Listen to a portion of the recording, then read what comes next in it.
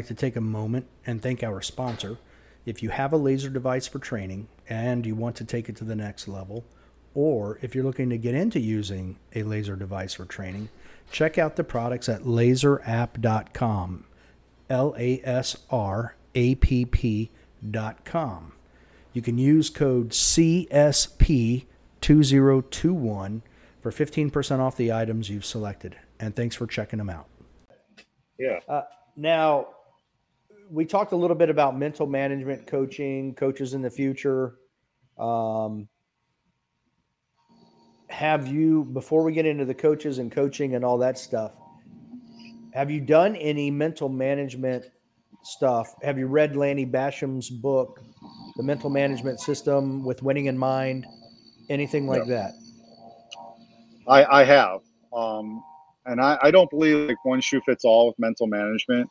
I will say there are some cues that you guys need, shooters need to pay attention to. One, a bad stage you can't let affect you beyond the next stage. Otherwise, you're giving the course of fire points. You're giving them it. That's something that you can control, right? I can't control a shot that's already happened, but I can control the next shot, right? So I read Lenny Bassam because there's a lot of pre-match mental aspects I envisioned myself prior to going to the match that I didn't used to do, and I could see that I would peak in a match about halfway through, and I didn't want that. I wanted my peak to get very early on, right? And a lot of that was believing in myself. And I would have to see a couple successful stages to turn that light switch on, and then I could run with the best of them. And I started to realize that I have to start believing in myself before I even walk on to the shooting range, right? So I do a lot of visioning. Now, one thing that I don't do anymore is I don't look at match books. I may talk to some friends about it if I see like a lot of partials, so I can maybe adapt that into my shooting regimen, but I don't really let that dictate my shooting anymore. But to be fair, like size, there's no low ports at Area 8, so I'm not going to work a lot of low ports like at Area 8. That was always my offset for Mason, because Mason has better leans than me. So I said, yeah, but I got the low ports on you, so I'm a little discouraged by that. Sure. So, but yeah, so I don't look at the match books. It's more about just visioning, being the best version of yourself, and start to believe in everything you've worked on, right? And trust it right off the get-go. So there's a lot of like just sitting in your bed and closing your eyes and envisioning it. A lot of sensational stuff that I do before a match is mental. Wansa Kim, will talk to you about getting to like one reference point, one thing that when you touch your gun, your grip's perfect. There's a lot of things that we touch our gun when we look at a grip that we could talk about, right? But I get to one sensation. When I grab the gun and I feel this, everything's perfect, right? It then becomes a simplistic model, right, that I can repeat. So a lot of that is in my dry fire. I start switching to the mental game. No longer am I tweaking my grip. It's now about finding that perfect grip and one thing that sets it all off. And all those little things add up. And then, a lot of it is studying the greats. I watch JJ, how relaxed he is at a match. And a lot of that is how friendly he is with people. So there was a point in my career where I started taking the match so serious that I was in this bubble of competitiveness, and it built tension, right? And I realized I can take the match serious mentally, but I don't have to be that way the whole time. I can have fun. And in doing so, the byproduct is I'm going to be more relaxed and give my best when I turn the light switch on at make ready, right? So, Steve Gilchrist is another shooting mentor of mine. He traveled a lot with Mason when he was a junior. He's a SIG Academy director now. I follow his model, and it worked for me. When I'm in the hole, my mental game starts to turn off, right? Or the outside noise starts to turn off, and I get my gear right. When I'm on deck, I start envisioning it a little bit more, right? I've already had it ingrained, but now I envision myself what I need to see to be successful, right? And what success feels like. And then when make ready happens, it's the cue. What do I need to touch? All right, the right side of my thumb, if it touches that safety spot, everything else is perfect. If I have a perfect grip, my shots are going to be where they need to be. If I'm getting my eyes to point, nobody's going to beat me, right? It's all about confidence, right? And then afterwards, so this is where I see a lot of young shooters fall off is afterwards, collect that data, right? So Mason taught me this: is go around and look at your targets. What are they telling you, right? If I'm pulling off targets, okay, I'm a little aggressive leaving positions, maybe. Just dial that back a little bit and you'll be perfect, right? It's all about taking that data after the stage and turning it into a positive, right? And I grow from that. And when I grow from that, you start to get deadly from stage to stage because the confidence just starts building. So yeah, I pull from all the greats. JJ and Ron, I keep it relaxed. I keep it friendly when I'm not up. Mason, I take in all the data. What is it telling me? And I get better as the match goes on. I take Steve Gilchrist and Wansa Kim, all the strategy before I even get to the match. I pull from all the best people. They all have strengths, and I like to take it all, and make it my own. Absolutely. Yeah, you've got And to. I think we're all unique, right? We all need to do that. It's no different than taking a food recipe and making it the way you like it.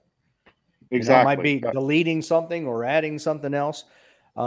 It's interesting, though, you brought up about not having to be serious because Gianni Giordano, who just won limited or Area 3 limited, and the Williams sisters both said they don't like being on the men's super squad because they're too serious.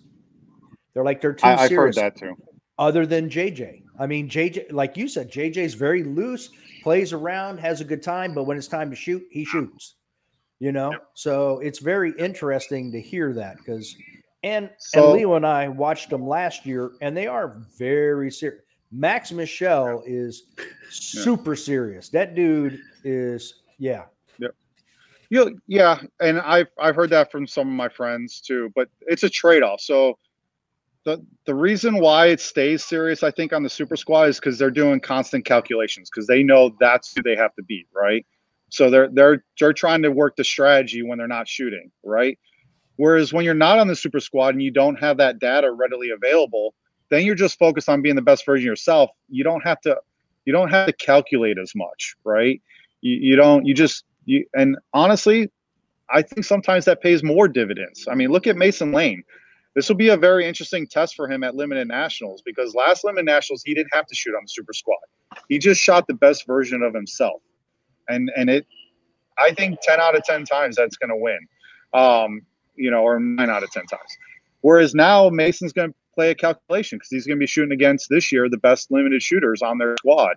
And they're going to be playing calculations on him. And I think sometimes that does have a benefit. If you're getting to the last 4 stages and you need 10 points to make up, then you got to push it, right? You got to play that calculation, right? You got to do it if you're playing to win. And we saw Mason Lane do that at this year's production nationals or low cap nationals. The last stage, was it freestyle, 1 shot per, something like that, then strong hand. I mean, he had to go for it. So there are some advantages to being on the super squad. But yeah, I think, and some people may need to do that. They're not disciplined enough to be able to turn it on like a light switch when they're in the hole and get serious, right? If you find yourself too relaxed or not ready, then, then maybe you can't do that. But for me, it helps me be relaxed. I shoot my best, believe it or not, when I shoot with my friends. So, I see a big, like when I look at the data, it's clear. I shoot my better matches when I shoot with Mason, not because I'm chasing Mason. It's because, one, I know he's not going to let me fester on a stage from stage, right? So I have no choice. I have to get over it because otherwise he's going to be mad at me. So he holds me in check. But 2 is I can shoot the shit with him and I can have fun, and it helps me not carry nerves from stage to stage. And I usually come out of the gate a lot more consistent. Whereas when I don't have my friends on the stage with me, I usually peak later on in the match. And it's like, man, if I had those first 4 stages, it's not because I'm warmed up. It was all because of nerves. Right. So you're focused but loose. So yeah. Correct. So got it. And Lenny Bassam, to circle back to what you're saying, talks about being in the moment, but also not being tied up in the moment, right? He talks about complimenting other shooters, being engaged with what they're doing because it's going to come back tenfold and help build your confidence up when you need it the most and all those things. And what you end up finding from it is there's a byproduct that's bigger than being a world shooter or a national shooter. You may make a friend that becomes a lifelong friend that one day asks you to be in their wedding or something like that, right? And, you know, it's a sport at the end of the day. It is, circle back into my career, but not to sound cheesy to you guys, but I would trade a national championship for some of the friends that I had any day of the week. And if I was always serious about going to these matches and not meeting new people, it wouldn't be as fun. You know, I wouldn't have people coming up to me and saying hello and vice versa, right? Going up to people and saying, how have you been? So I challenge people to try not making it as serious. Be a little bit relaxed at these big matches. That doesn't mean you don't have to give your best. You know, so yeah. Yeah. Now, you said that you don't look at matchbooks anymore. And the one thing I've learned in my short time is I used to look at matchbooks and go, oh, I need to do this. I need to do that. Yeah. But now I look at them just to see, you know, what the round count is or something like that. But the only thing I take out of them anymore is what someone said was look at the start. You know, are there table starts? Are there unloaded starts? And that's the stuff you can practice in dry fire at the range. And it doesn't, you know, because it doesn't really affect your stage plan, but at least it gets you comfortable and ready for the start of that stage. Yeah. Just be careful. I do that. I screen it just for a general flavor of the match, right? Right. But I don't even look at starts because I've seen those change. I've seen like challenges, like we just went to North Coast, and I think they had a start in a certain way, but because of the rain, it wasn't as safe, or something like that. So they decided not to do it. I think or something like that. So even then, I don't even get caught up in it. The best way is to get to the match a day early and get your mind right, get to see the stages. That is a huge plus. I've actually only do that for matches that I have to travel a day earlier for, because in IPSC we don't get that opportunity. And I'm training for World Shoot. So like I just went to North Coast. I did not go the day before. I went there and I treated each stage plan I developed in my walkthrough, because that's how you have to do it in IPSC. So I'm prepping for that, right? I'm getting comfortable with that. And there's that changes my whole sequence, because now I have to focus more mentally while I'm pasting. I'll close my eyes and think about things. Whereas if I get there a day early for nationals, USPSA, I don't have to ingrain the visualization as much until it's my turn, because I already built it in, right? So those are two different things mentally. So that's how I'm already prepping for the World Shoot. I go to a lot of these matches now that I can. Ohio's in my backyard. I don't go a day early.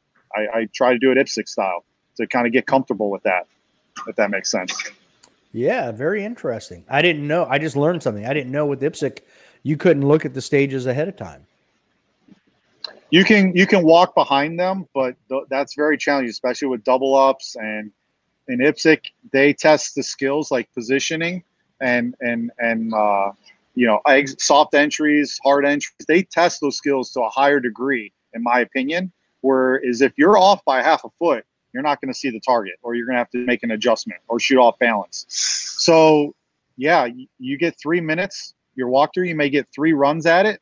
You find your positions, and it's all visualization. Now, the greatest thing about IPSC is you don't pace, so you should just sit in your lawn chair, close your eyes, and visualize it all the way up to your turn. Whereas in USPSA, you got to pace and do other things that might be distracting. So it is a little harder to do an IPSC style mentality in USPSA, because I have to do things to help out, right?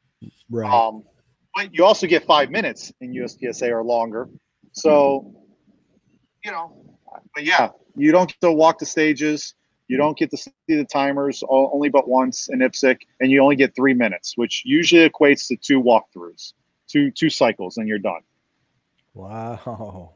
Yeah, it's much more visualization, and that changed the game. Coming from, to kind of get back to your other question, that was one thing that changed from going to the Extreme Euro. Is I said, oh, my mental game, I thought I was struggling before. Now I'm really struggling. I got to change it, how I do the mental game. Wow. Now that reminds me of you were talking about being off by half a foot. There was a stage last year at the Virginia State match, and Area 8 had one go up over the hill.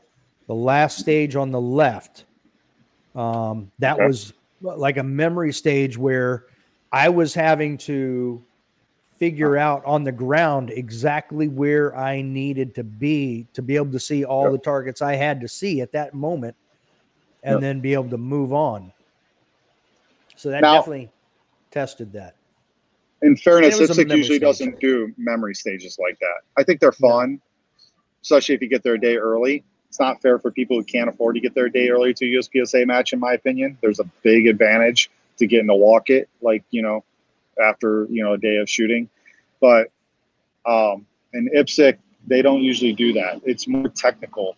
And I think, I'm not going to try and put a teaser out there, but I think Mason might have something cooking to help stage designers uncover some of that special sauce that, using your cooking analogy there, that special sauce that IPSC puts together with their stage designs. And that'll be really cool. And we've seen some of that at Area 8 in the last year or so, where it gets more about technique, right? Who can hit an entry correctly versus come here and I can absorb a bad entry with 4 targets, because now it's more about points in that entry versus who can get in and out of that entry faster, right? Or more efficiently, I should say. So they're more technical. You won't find you won't be able to overcome a point strategy in IPSC. You got to have it both ways. You got to have technique on your movement as well as accuracy. I'm surprised we haven't adopted more of that over here. You would see a separation in the classes. I definitely think that's one thing you would see. Classifiers, in my opinion, would become less of an indication, though, of where you're at, because it is more technical. But yeah, you would see a separation.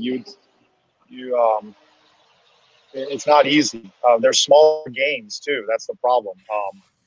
You may work on something for 2 months just to get maybe a half a hit factor advantage in that aspect, if that makes sense. Wow. They're not big gains. So. Okay. Yeah, there's a lot to discuss between IPSC and USPSA. And I think Mason and I want to bring a little bit more of that to the attention of the community here in the future. So you talked about Mason having to be on the super squad come nationals. What about, so let me ask you this. Have you seen all the people that are going to be at Carry Optics Nationals? Yes, we've talked a little bit about that. That's probably going to be the match of the decade. Yeah. That's got like every big name shooter in the United States competing. Holy cow. Yeah, that's going to be a very, very interesting match. They're probably going to have like 4 or 5 super squads. There's a lot to talk about there. So I kind of look back when I came in, the single stack classic was really the Cadillac of the sport because all the pros shot it early on because every manufacturer makes it, right. It was all equal, very technical, working with the single stack, right. Very prestigious award, right. That's how it was regarded back, in the old days of when the classic was around, right. I equate the same hype to this year's Carry Optics as the old classics. Yes, you're going to have every major manufacturer there, every professional athlete there. Everyone's had an opportunity to train for it, given it's later in the season. To me, it's just sad to see it crush production in USPSA. That's been my division for 7 years. I've enjoyed it. I've talked a little bit about it with some of my friends, but we're sad to see Carry Optics. But hey, it's progress, right? We're evolving. Well, and that's what I was going to say. It because we've talked about it a few times on the show.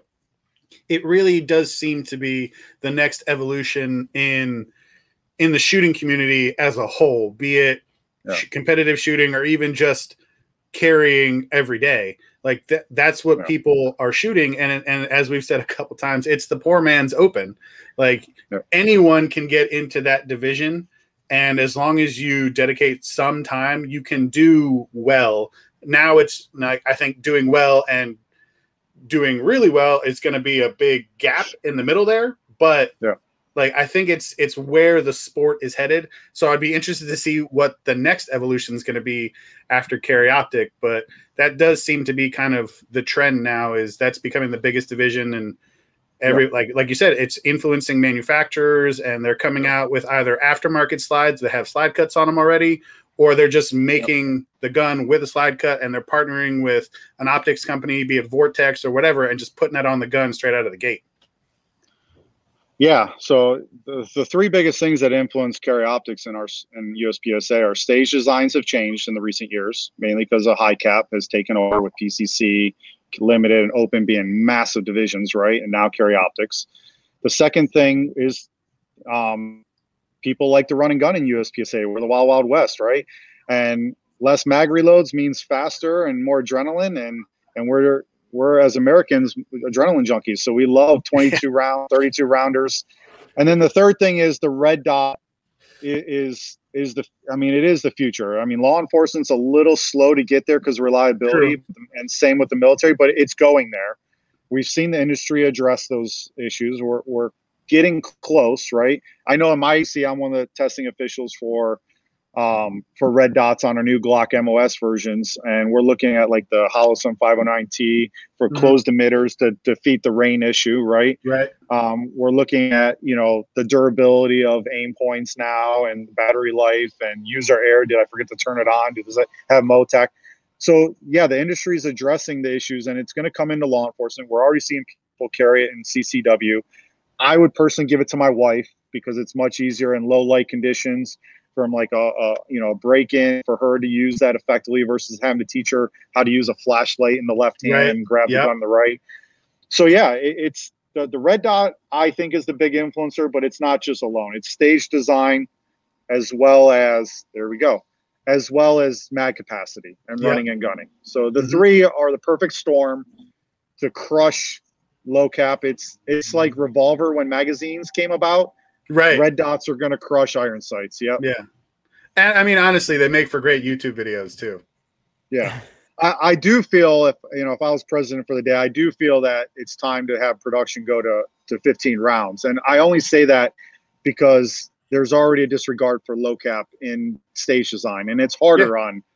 And I think if we go to 15 rounds, I think I looked at it. The argument there is we have states that can't have 15 rounders. I looked at that, and you'd be surprised the waivers they get, or they're shooting divisions already that are high cap. Like, well, that doesn't make sense. So I don't think it's that big of a factor, and I think it would help with stage designers and getting to SI. I think he would appreciate not having to think about, low cap versus high cap if we can kind of get more into just high cap, right? Or absolutely something. So I think that's something that we need to talk about at the board level or maybe a town hall and ask shooters what they want, what the members want. Yeah. I mean, I would like to see more of an alignment towards IPSC where it's more technical, and you can throw in a few Americanized stages, you know what I mean? But have that more technical. And I'm sharing this because I wanted to point out this is all of the major matches so far this year through Area 8. And Carry Optics has had 2,177 competitors. Now there's double ups and triple ups and stuff, but the next closest one is open at 1637. Yeah. And, the only thing keeping the open numbers down is the cost to entry. I mean, it's just very, very expensive to get into open. Carry Optics is the poor man's open gun. Yeah, and it's just as fun. I mean, if Americans love running and gunning and feeling that adrenaline at the end of a stage, right? Carry Optics will give you a very similar sensation as open. Not quite, because you don't get the concussion and major power factor and 32 rounders, but you're right. It's pretty close to the same experience. And people are going to do what's fun. They're going to do what's fun and what's of value to them. And I think Carry Optics is a little bit better value for most people than open. Yeah, it's not going to break the bank other than at this point, like you said, ammo. It's not going to break the bank. Anybody can get into it. And so it'll be interesting to see. And like you said, even just having that discussion for production and whatnot, moving up to 15, like there's a lot of evolution that's going to hopefully occur in the sport in the coming years. So it'll be interesting to see. And to comment on something you said is I would like to see IPSC promoted a little bit more in USPSA. I think there's a lot of barriers that USPSA can help with to getting competitors to think about traveling overseas. It's an amazing experience. It's not as expensive as people think. It's not as much of a hassle as people think. The competition community is just as friendly. if not more. I mean, it's because you're coming as an American, and they're gonna give you attention, and because they're probably not going to see you at the next match and things like that. That's what I mean. But I wish USPSA had a helpline, like a counselor that people could call and they would provide data to and help them do their first maybe international match, right? Saying, hey, here's what you got to do. Here's what to expect. These countries require permits, and go through it with them. And then people will be like, oh, that's not too challenging. I could plan this. And then people are going to have fun, and all it's going to do is strengthen the community here in the States. So it's not going to take away from USPSA at any. But yeah, I was going to say, taking that even a step further, I mean, you could even create a new page or drop down on their website with that information, and if they still have questions, call this number.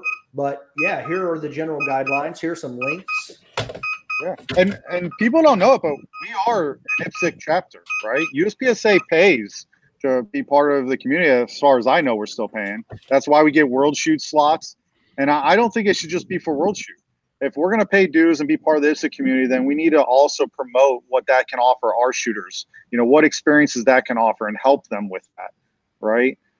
So there's a lot, and I haven't walked 1,000 miles in USPSA's leadership shoes. So, but it's something that I'm interested in if I ever get into helping out the sport, is promoting a little bit more international travel and making it easier on people make that decision and help them with it. Yeah, I don't know how to pronounce her name, so I'm going to butcher it, and I'm going to apologize now if she actually listens to this. Kita Busey. I'm not. Kita Bussey. There you go. Sorry, my bad. Yeah. She literally just posted something about international travel with a firearm because she's going overseas to, I don't remember if it's to compete or teach a class or whatever. But she just posted something about how actually easy it is as long as you've done the research and you've got like you said, the waivers and the forms and everything else. And I think the video was basically just, listen, people aren't used to it. Be polite, be courteous. Don't make the 2A community look bad. And it's really easy to go through. Yep. So it's just interesting that you bring that up because I literally just saw that the other day and I thought it was pretty interesting.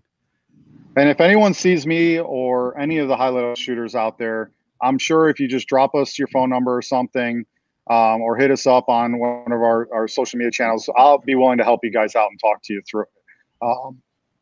Might not have enough time if I'm in the match itself, but I will definitely hit you up right afterwards if you guys stop by, see me. And I know most of my peers and most of my friends will do the same. But yeah, I remember flying for the first time. Dave's the one that helped me when I had to fly for the first time with a gun when I went to Florida for my first nationals. I'm like, I don't know what to do, man. He's like, here you go. And I'm like, all right, cool. It was, other than getting to the airport early, I was like, okay, this is not hard. Yeah, pretty simple. And the coolest thing about it is also it's something for your family to do. You get to go to another country with your family. You can very easily make a family vacation out of it. It's a much better experience. I mean, don't get me wrong, I love going to Florida and taking my family to Disney World, but it's so cool to maybe be able to take them to Thailand and just after the match, meet them up with a cocktail on the beach, right? It's fun for them, fun for you. It's a win-win. So that's something because we all take a lot of time away from our families unless, you compete with your families and stuff like that, which is cool, but something to think about.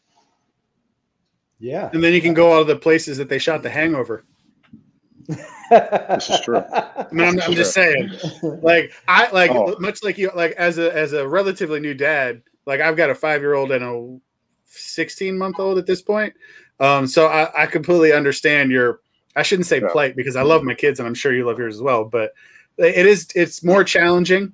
When you've got those things that you have to dedicate your time to as opposed to, dedicating to yourself. So I get it, but it would be really cool to be able to do stuff like that.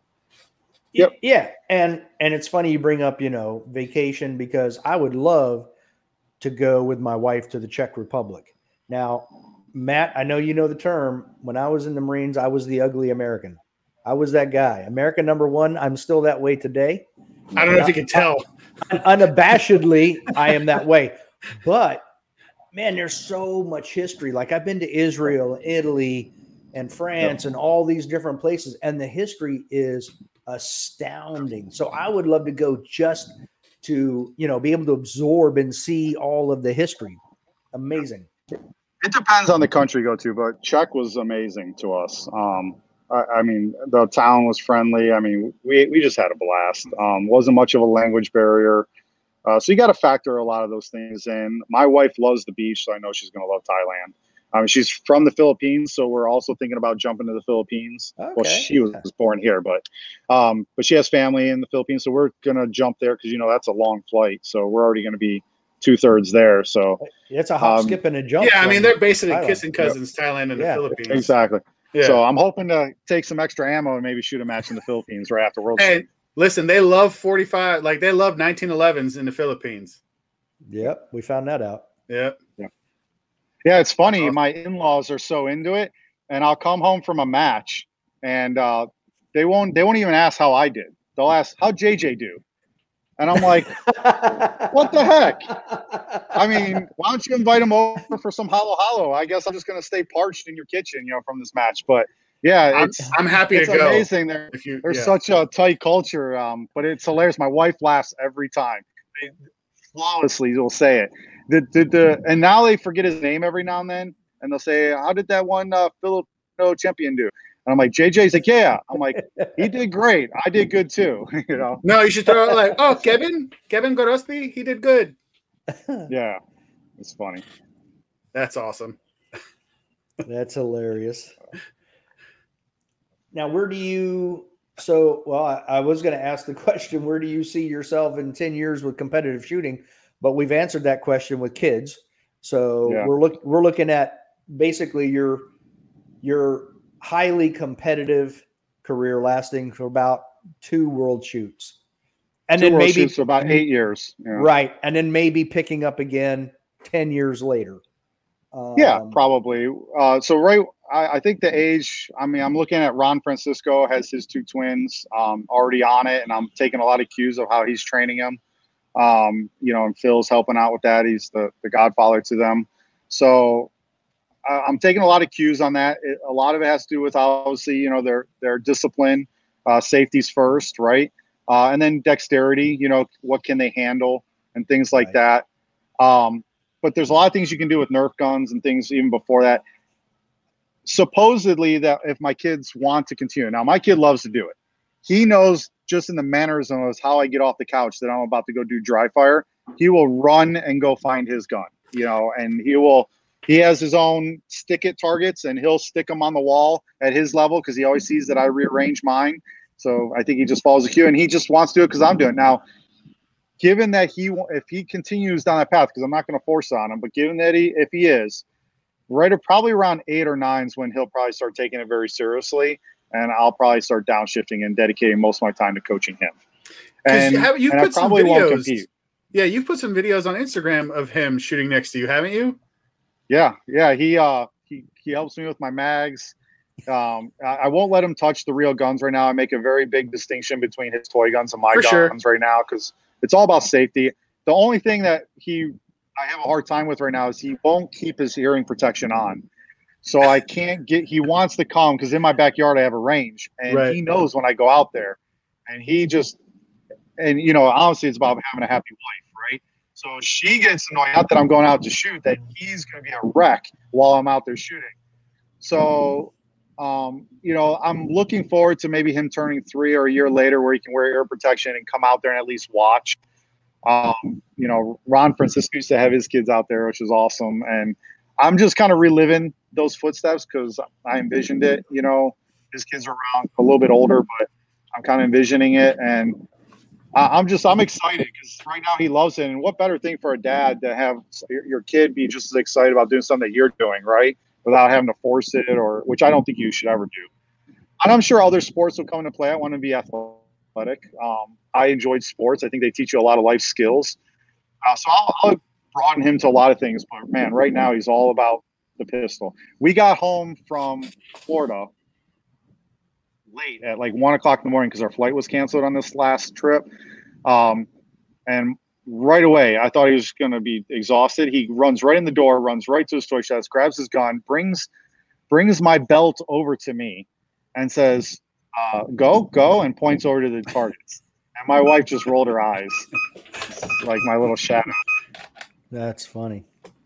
I can almost get him to do the timer too, but he short times me too much, so I do it myself. Maybe I you can't should get him have to him. say. He won't say ready, go. He'll just say go, boom, and I'm like, oh, I can't do it. I can't do it. But if I ever have a RO do that to me, I'm ready for it. Because that's never happened. Yeah. I have a feeling it's going to make you pause for a half of a second. Like, is my son here? What's going on? Oh, yeah, right. Yeah. So where would you like to see the USPSA in 10 years?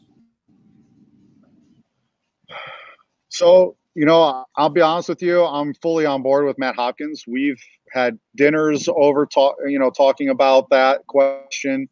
I think he ran on a lot of the issues. I would like to see USPSA start thinking a lot bigger than just the states. I'd like to start thinking about the Olympics. I think there's a possibility in the future of the Olympics picking up the sport, just based on world recognition, competitiveness. We already have shooting sports in the Olympics, just not USPSA or IPSC, right? I think look at how many people in the last 2 years have bought firearms. Those are all new community members, right? So there's growth, and I would like to see USPSA start to look at that competitive equity a little bit more. I think there's nothing wrong with people that want to come out and have a good time, but I also think we have to acknowledge if we want to be a sport, then we have to always be pushing the envelope on competitive equity, right? Getting people to become better than they imagine themselves being. Have the sport continue to push athletes. So if we look at, for instance, swingers, versus 10 years ago, those have gotten more complex. We got these multi-directional movers now. We got red dots. The sport's pushing us in the right direction. And, I think athletes, the sky's the limit. I don't think we have pushed ourselves to where we can be as an athlete in competitive shooting yet. I think the sport can help with that. So I also think we need to look really hard at improving the integrity of the sport. I'm not talking about just cheating, but like proper calibration, right? Having fair stage designs that test skills broadly. We need to look at things like that just to make sure that we just hone in a little bit, tighten up on the integrity of the sport. But yeah, I would like to have USPSA own their own range, to have a very polished nationals there, and maybe some other matches throughout the year.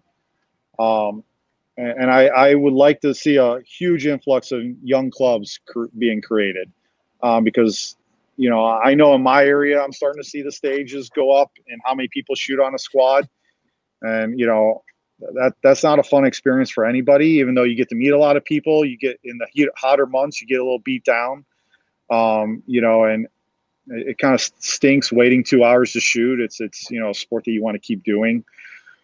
So I think there's a lot of room for growth. I hope we head in the right direction there. I think we need to also appreciate some of the professional athletes, giving back to the community, and skills development.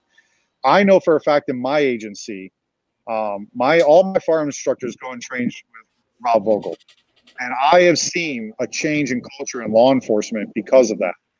And I know Rob Vogel has a law enforcement background, but I know he has refined those skills and dedicating his life to become a professional shooter and becoming a world champion himself. And now he's giving back to the law enforcement community by helping fire instructors, get into the 21st century in firearms marksmanship and shooting, right? Practical shooting. And I've seen it. My agency, tip my hat to them. They're not afraid to adjust. If something makes sense and it can better us, they have. So now we have practical shooting in our agency. We have swingers in my agency, which I don't know how many law enforcement agencies have swingers. We do a lot of more practical shooting aspects of movement. And if you look at some of the incidents we had at the Pentagon, those shooters didn't stand still. The law enforcement officers had to move to stay alive. And being able to practice the way, to relate to real life is important. So I think, it's fun to see those shooters give back to the community. I know JJ comes also from like the law enforcement community, and some of my mentors, Ron And I know a lot of them. You know, a lot of the professional athletes are going back into the military. Like Ben Stoger trains in the military. I think that's awesome, and I think we need to tip our hat to it because they are dedicating their lives to refining those skills and pushing the envelope on marksmanship and practical shooting.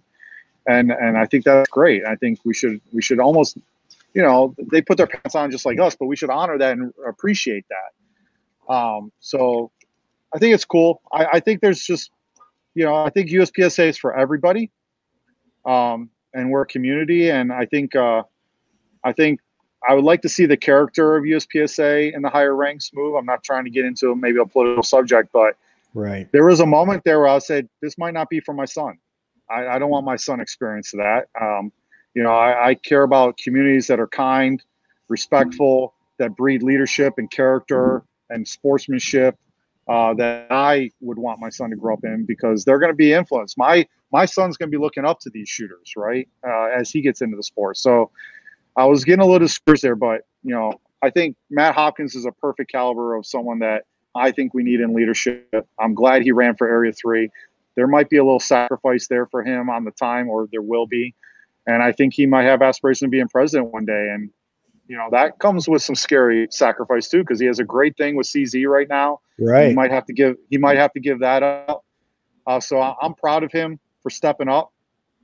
I'm someone of action, so I'm really looking at it. I like Ted Murphy, our area director. I've talked to our former area director, Kevin McPhee, as well. And, you know, I foresee once I get through one or two world shoots, you know, an area directorship is something that I might want to give back if I'm what's needed, if there's nobody else that, you know, is stepping up. You know, I'd be happy to volunteer my time when I'm training my son or something like that. Yeah, I was going to say it might be easier to actually be like an Area 8 director than what you're trying to accomplish now. And that's mainly why I haven't. And I have worked an area match before, but the commitment there time-wise is just hard with where my goals are. But I'm a life member, and I don't just have the card to prove it. I plan to participate throughout my life, have my son, if he wants to do it, get into it. And I'll start giving back here on the management side here once I get through a world shooter too. Okay. Now, do you shoot anything else? IDPA, PRS? No. When I started, I tried 3-gun, Peacemaker, mainly because of the law enforcement mindset, right? But when I realized to be competitive, I got to kind of focus maybe a little bit more on one, and I really fell in love with USPSA. I have tried IDPA. I love them. It's just more about commitment right now to what my goals are. I will tell you, one thing that I really enjoyed that went away was 2-gun. I shot 2-gun nationals back when it was at Peacemaker in like 2015 or 16, and I really enjoyed that. You know, it's just rifle pistol. The rifle is a little bit more challenging than 3-gun at the time, where they were pushing the rifle is really more like 200, 150, 500-yard shots. So it was, you know, really pushing the caliber of a 5.56, right? And I enjoyed that. So you would have like a USPSA stage, and then all of a sudden you'd have targets in a tree line or in the jungle or in the forest or whatever, that you would have to shoot. And that to me was so realistic but fun. And it's kind of easier than 3-gun, where I didn't have to run around with 3 guns. It's a little easier to just take a rifle and a pistol.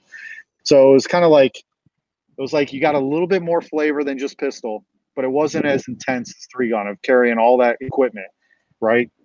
Excuse me, and having edit that out, and having different belts and having to rearrange them and stuff like that. So I also liked 2-gun. It was interesting. It was like a time plus system where, you know, your hits kind of course your time, so you could really quickly do the math on your scores and things. I like USPSA too, but that was really fascinating. I could see if 2-gun was still around like it was, I could see myself trickling that in the off season for fun. So you definitely. You wouldn't do the current version of 2-gun, which is PCC and pistol. No, I wouldn't. I like PCC in its own regard. It's a kind of a different topic. I think it's not really designed for pistol stages though. There's an in between. Right. I think it could be like, I think it should be its own nationals, for instance. And then if people want to play in USPSA, that's fine. But no, there's a different experience with rifle because, as you know, going out to 150, 200, 500 yards is different skill set. Absolutely. You're gonna use props differently. In resting positions, and I think it's more realistic into how people carry for self-defense and law enforcement and military, right? We don't really run with the shotgun anymore. So I think two gun with a AR-15, which everybody loves AR-15, right? So it's very fascinating to the private sector as well as law enforcement and military. So right there, you hit your members, right? They want to get out and run their AR-15. And then you got the pistol, right? Which you get to run and gun with that as well. So it was just, to me, the best marriage. And I love three gun. It was just too much, right? It was just the shotgun or just one more element was just like, all right, it's just a little too much. And then pistol, sometimes you're like, man, I want to pull out this rifle. So yeah, I don't really like the pistol PC. Now, Wansik shot it, and it's fun. It's just not enough of a difference to make me think, break away right now. And three gun, your belt gets a little crowded with everything on there. Yeah, for me, that's like I look at USPSA's like NASCAR with a little bit tricked out, in there. Three guns like Formula One. Now you're talking about just a whole nother world, right? It's crazy what these guys do with the cars and stuff, and I think that's just too intense. I think it's hard for the shooting community to get around that. It's just too much. And so what you're left with is a bunch of professional athletes that keep going head to head. That's what I see, at least. But two gun, man, it was the sweet spot. It was really fun, and it was a slung rifle, which was cool. Sometimes you could put it in the barrel, but it was easy. And also, shotgun shells are pretty. They take up a lot of space to pack, whereas 5.56 is not too bad. You can pack 300 rounds pretty easily. Okay. Yeah. Now we've taken a bunch of your time here, but what I want to get into something real quick. We had Dave Wampler on the show several months back, and I know you have a funny story. I'm going to share my story first.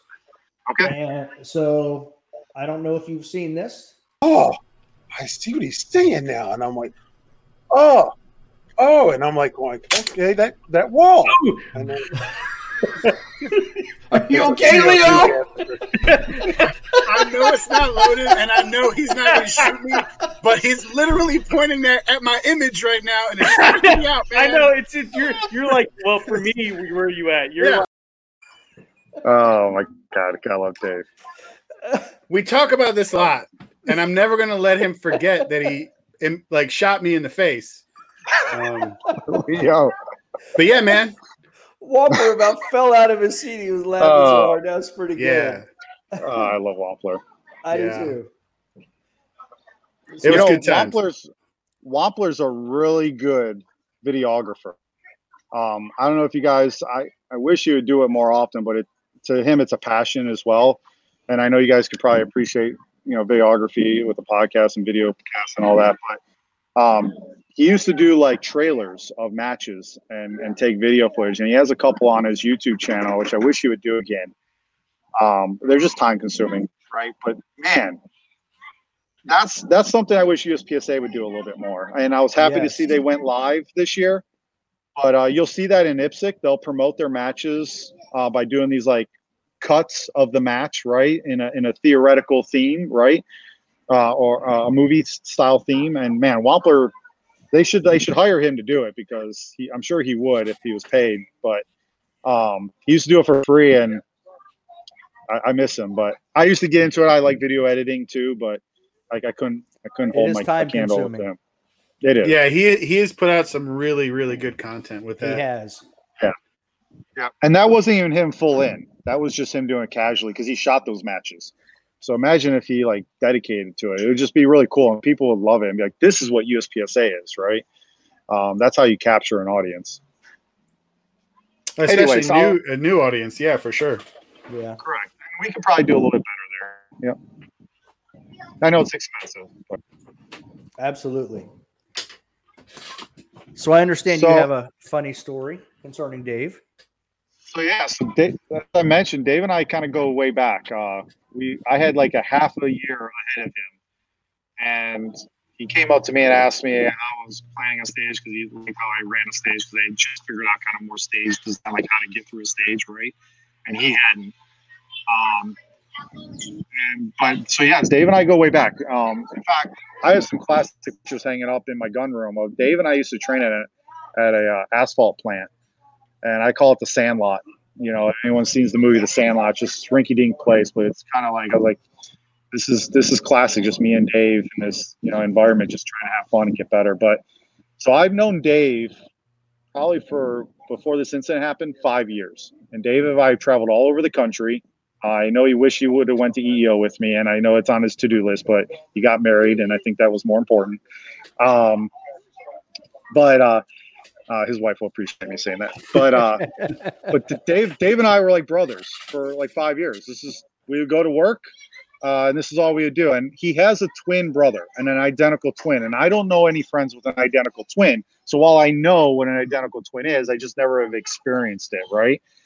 And for one reason or another, I've always missed him. I've been over to family functions and events. He's been over to mine house, and we just never got together. He's a state trooper, Virginia State Trooper, and he's a little bit more south of us, typically where he operated. And I just, you know, he has a family and stuff, and we just never could get together. So I told you that to tell you this. I'm driving down 95 North, which is our main highway, and I get pulled over by a state trooper. And you guys can see where this is going. And, you know, like anything, you get your registration out, you roll the windows down, keep my hands on the steering wheel. I'm just, you know, a very respectful person, because I know they put their lives online, and I come from that background. I know it's an unsettling thing anytime a police officer has to walk up to his car, because, you know, police officers die every day for this. So the last thing I want to do is make them uncomfortable. Well, I roll down the left window, and I look in my mirror, and I see he crossed to my right side. So obviously I didn't pull over far enough. I'm like, ding number one. So I look to my right, and I roll down that window, and I look in the mirror, and I see Dave Wampler. And I'm like looking, I'm like, what the heck? And it was like the weirdest feeling. And I totally forgot he had a twin brother at that moment. I'm thinking it's Dave. And he gets up to the window, and he introduces himself. You know, I'm Trooper Wampler. And I'm like, it's the same voice. Now I'm freaked out. I'm looking around. I'm like, is somebody pulling a prank on me? And then it kind of clicked, and I started smiling. And now I see he's trying to struggle to get through his opening dialogue, right, of what a state trooper has canned, right, to give you, you know, what you did wrong, why I'm pulling you over, who I am, and what I need from you, right? And now I can tell I'm breaking his constraints, because I'm probably pissing him off that I'm laughing at this matter, right? That's a safety matter, right? And I look over and I say, I got to stop you, because I'm losing. I know your brother. And he immediately goes, are you Matt? Because he probably then recognized my voice. I'm like, yes. And we kicked it off there, and it was the funniest experience. I mean, if any of you guys have a best friend, just imagine getting pulled over and your best friend coming out in a trooper outfit, right?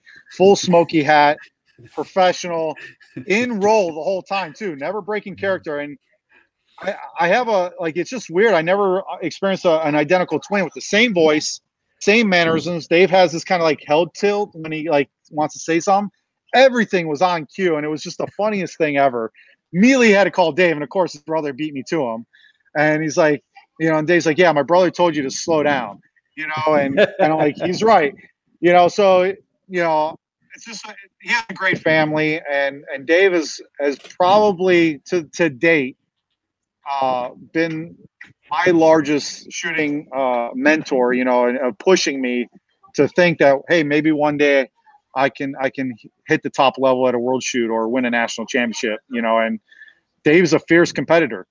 There's no ands buts about it, and he, you know, that'll inspire anyone. If you just hang around Dave for a while, you'll have fun, you'll laugh, but when it gets to competition, it's all go. And I think he is the one that charged me up and saying, I wonder what if. I mean, I always had that competitor. I just never thought of the sport that way for me, and he put that bug in my head. So, you know, if my wife's listening to this later on or wants to comment, you can blame Dave for how much time I spent in this sport. There you go. But yeah. We know the cause. Yeah. Well, those are the questions I have. Leo, do you have anything? I have kind of three quick things. So I know you're going to a wedding. Are you in the wedding? And if you are you wearing a tux? I am going to Mason Lane and Kaylee's Bennett's wedding. I'm very honored that they asked me to be in the wedding.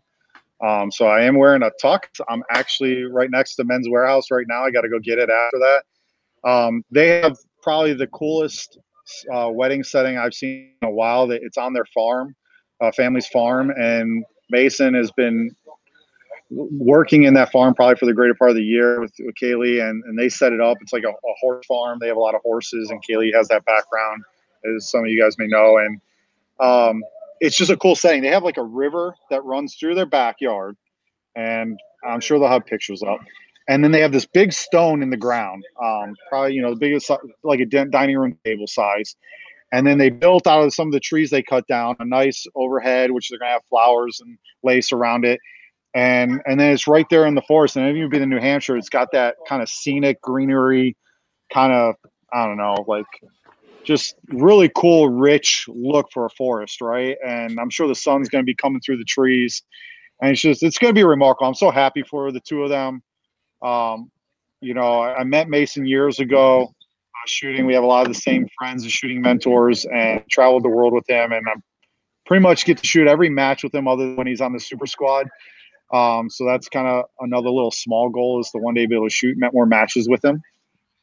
So that means I got to get up there. But yeah, I'm honored to be in the wedding, and I'm very excited for them. They're getting married tomorrow.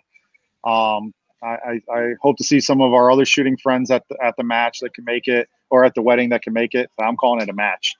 I mean, for those of us that have been married more than once, it kind of feels like a match sometimes. I'm not going to be surprised if Mason pulls us aside because the range is right next door to where he's getting married, and saying, all right, let's all get together and have a little fun after the wedding. So we might have the match of the year might actually be at Mason's wedding. There you go. Nothing wrong with that. So follow-up question to that, because this is not going to air before he gets married. What did you get him as a wedding gift? So I have to go back and look. I think I either got ask your wife. Yeah, no. So I went back and forth two things, and I just totally forgot. So it was either a Lowe's gift card, because I know they're doing a bunch of home improvements, or an airfare, because I know they want to travel overseas to another match. So they had both of them in the registry. I can't remember. I forgot which one I got. Either way, pretty decent. I think I got him the Home Depot card, because I recently visited them this month, and I saw the project that Mason was working on, and I know he has like a whole bunch more, and I think I got him some of that. So Mason's awesome. Really handy with his hands, and I know they're building out their home still and stuff. So very cool. So last thing I had that came up, but I didn't want to interrupt the flow. You were talking about USPSA reaching out and kind of improving and broadening the scope of like kind of who they're influencing and all that stuff. Have you thought about, because there's a bunch of college, and I forget the name of it, like SAS or like those programs in colleges that have shooting teams. I know Clemson has one, a couple of other teams like that. Has there been any thought given to, if you ever get in a higher leadership position, to reaching out to those programs and saying, hey, come in and develop your students in this setting, USPSA and things like that? Yeah, I'm all about outreach and the next generation. Obviously, I have my 2-year-old who probably will be I would like to ask leadership, because I'm about to get my life membership, if he'll be the youngest life member in history. Because I know the Williams sisters always cling to that. I'm like, yeah, you might be the youngest GM until right. But he has the youngest life member. So I'll have to see about that. Honestly, I would definitely reach out to anyone that would be great for our community, that shares similar ethics and sportsmanship in our community. But I have a lot to focus on for the members. If I get in right now, right now we have a lot of members, and I think we could be providing a lot more value to those members. I think like Cy was saying, like area matches could use some support. I think we're doing a lot for young clubs to get developed. I think we could be doing more. I think just looking at the rules and bylaws and making sure the integrity of our leadership stays intact, I think we have to brush that up a little bit. I think Matt Hopkins will get on that to make sure bylaws can't maybe be changed as easily. I personally, for instance, think bylaws are founding principles. That's like our Constitution, right? I don't think a board or president should ever get to change a bylaw. I think it should be, if there's a bylaw change that needs to happen, the board should nominate it. The president should approve it, right? So he can veto it, but he can't. But then it goes out when we have our elections for president, it's on the ballot. And the members get to pick the bylaw change, because I think this is an association of the members, right? They're elected officials, and I think anyone ever in headquarters or in that position should always remember that you answer to the members and the members only. Not for yourself, not for what you want, it's what the members want. And I would do my best right now, if I was president today, to make sure the members had the most power.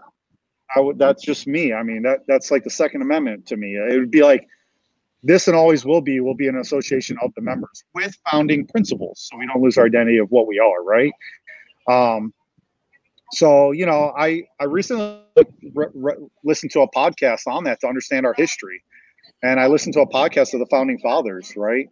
And they were talking about it, I think on not Hackthorns, who's with the mustache, 1911 guy that has a podcast. He's big on, I think, on Bravo Channel. Anyways, it slipped my mind, but man, he's on with Larry Vickers a lot. Tim Hackthorne, I think it is. Is it something like that? That got you guys lost? No, that sounds familiar. But I was listening to like who invented IPSC in the United States and what their intentions were, right? And how we've evolved. And I think it's very fascinating to understand our history and where we've come from. And I just always want to make sure the ship is pointed in that direction. That we're in our founding principles, but the members decide where we go from there. So that I would honestly be focusing a lot on that, because I think that's a legacy to leave behind. But I would definitely be big on outreach. Mainly probably starting, honestly, to help the members with local clubs. So I would be interested in if those colleges would start local clubs and develop ranges for us that we could shoot at. We'd be happy to support you guys and help formulate something in your community, but would you be willing to also commit and develop a range that members would have access to and stuff like that? So, I'd be looking at what would be of value to all the members. Right, for sure. Quid pro quo and whatnot. Yeah, but I also like the shooting teams. I think it's something very cool. We have it in Area 8. They're a little bit more informal, like Hold My Bear or the Trailer Park Shooters, or and then you got your more polished ones like the Army Marksmanship team and stuff like that. I think the teams are cool. We have one we call Team Boneyard. It's just a bunch of degenerates that get together, that happen to get together at a bunch of matches per year and do shenanigans between the days and stuff like that. But I think the teams are cool. I think it's just a part of the community, right? It's your clique of friends. And I think people should take pride in that. I would like to see more of that, more informal teams. And I think one day it'd be cool to have maybe some team contests. That would be neat. Yeah, I like that. Yeah. If you guys got 5 or more shooters that you consider friends and wear like a similar name, after the match, we have a little shoot off team to team or something like that. But I think anything you can do to build camaraderie and chemistry and the community is also, while not sacrificing competitive equity, is a plus. Absolutely a plus. Well, now we got to find 2 more shooters, Dave. Thanks a lot, Matt. Crap. Damn tryouts now, application process. Yeah, and you don't, for our tryouts on Team Boneyard, you definitely don't need any ammo. Let me tell you that. You might need some Natty Light. I don't know. Oh, okay. Yeah. The champagne of beer. Well, that's tryouts are always open. Boom. Kind of like the beer. It's always open. Yep. Like 7-Eleven that way. Well, Matt, do you have any? Go ahead. No, I'm good. Oh, I was going to say, do you have any final comments or anything you'd like to plug? Yeah, I plug you guys. I appreciate what you guys are doing here. This is another way you guys can give back to the community by bringing us together when we're not shooting, right? So I really love the podcast, what you guys are doing. I have like an hour commute every day to the Pentagon, so these are perfect. I can just set them up and go. There you go. But yeah, thanks for what you guys doing, because I know you guys probably enjoy this, but it's also commitment, and I appreciate it. And I'm honored just to be on here, because I'm at nowhere the tier right now as, you know, the Williams sisters, and some of the other world class athletes you have. So it's just cool to be in their company and to get to come on here and talk a little bit about myself. Well, we Well, thank it's you our for pleasure. coming on. Yeah, we absolutely appreciate it. Yeah. Anybody who's willing to dedicate their time to a sport like this and make it better, we're always looking to talk to. So Yeah. Absolutely. And if you guys got ideas, you know, offline or whatnot, come up and see me at a match. Let's talk about it, because I'm talking to Ted Murphy. He's very open as an Area 8 director to talking about things, and some things, you know, just he brings up, but they're not always recording the minutes because they don't get a second or whatever it's called when, you know, it doesn't get brought up for a formal discussion. But he is very active. Appreciate what him and McPhee have done. All the area directors are there, and I'm really excited to see what Hopkins can do. I'm think, very curious myself. Yeah, he puts a lot of thought into it. I mean, it's a big time commitment. It's not just like you go to the board meeting. There's, you know, might be months of conversations that, you know, someone like Hopkins will have before he brings something up to the board. So they don't get paid to do this. So I think if you guys see an area director, just tip your hat to him at a local match, right? Or anybody that does anything to give back to the sport, because you know, it's usually a sacrifice that comes with that. Yeah, absolutely. And real quick, I'll take just 20 seconds to give you credit. You posted a video on YouTube about stowing magazines on unloaded starts. Well, my off season went from nationals to the July 4th Fredericksburg match. That was my off season. And I saw that video about 2 weeks before that match. I think I practiced it the night before just in case. And I used it at that match and it worked fantastic. That's awesome. You know, I modified that, but I learned that from Mason. You know, we all learn from everybody, but I modified it a little bit with the magnet. But a lot of the techniques of how to grip the mags and how to stow them efficiently come from Mason. We had a match where we had to stow, I think, 5 mags. It was like a Florida Open back in 16 or something like that. And I was like, how are we stowing this? And he learned it from somebody. I said, oh, that makes sense. And then with the magnet, I said, oh, they're going to be doing table loads a lot more now. Now I need to work with a magnet. And the first thing I noticed is, like, the magnet's not as simple as it sounds. Like, you know, a mag could get bent the wrong way or something like that. So I built that out to kind of help out and give back. You know, but it kind of capitalizes on something I learned from Mason as well. Well, give him my thanks. Yeah, I will too. And congratulations, I'm glad it helped you out. to Absolutely. him on his nuptials. Yeah, So, tell Mr. and Mrs. Lane, because that's who they'll be by the time this hits the airwave, that we also said congratulations. Yeah, in Center Rice, we're going to be tossing blue bullets. So in there, yeah. Oh, I need to be there to catch that. talk about an apocalypse, and you're chucking blue bullets out. Not primers, but blue bullets. Okay. Primers will look cooler. But so really, dummy rounds is what we're talking if about. only here. we could have gotten Team Federal to sponsor his wedding, that would have been awesome. Wow, That would have been awesome. Yeah. Casey, if you're listening, you know, that would break the internet, I think. I know. I think Casey's in Poland right now shooting white and red targets. Isn't that weird? Wow, that is weird. Yeah, no brown targets, all white and red. I'm like, that would be a tricky one to overcome. You definitely want a green dot. Red's not shoot, white is shoot. Okay, That's all right. weird. Yeah. You guys should have him on to talk about that one. Yeah, absolutely. Yeah. All right. Well, thanks again, Matt. We appreciate you coming on. Yeah, thank you guys. Be safe. Be well. You You too. Thanks a See you lot. at Area 8. See you at Area 8. All right. Bye. Bye. Until next time. Don't be a little bitch. Yeah.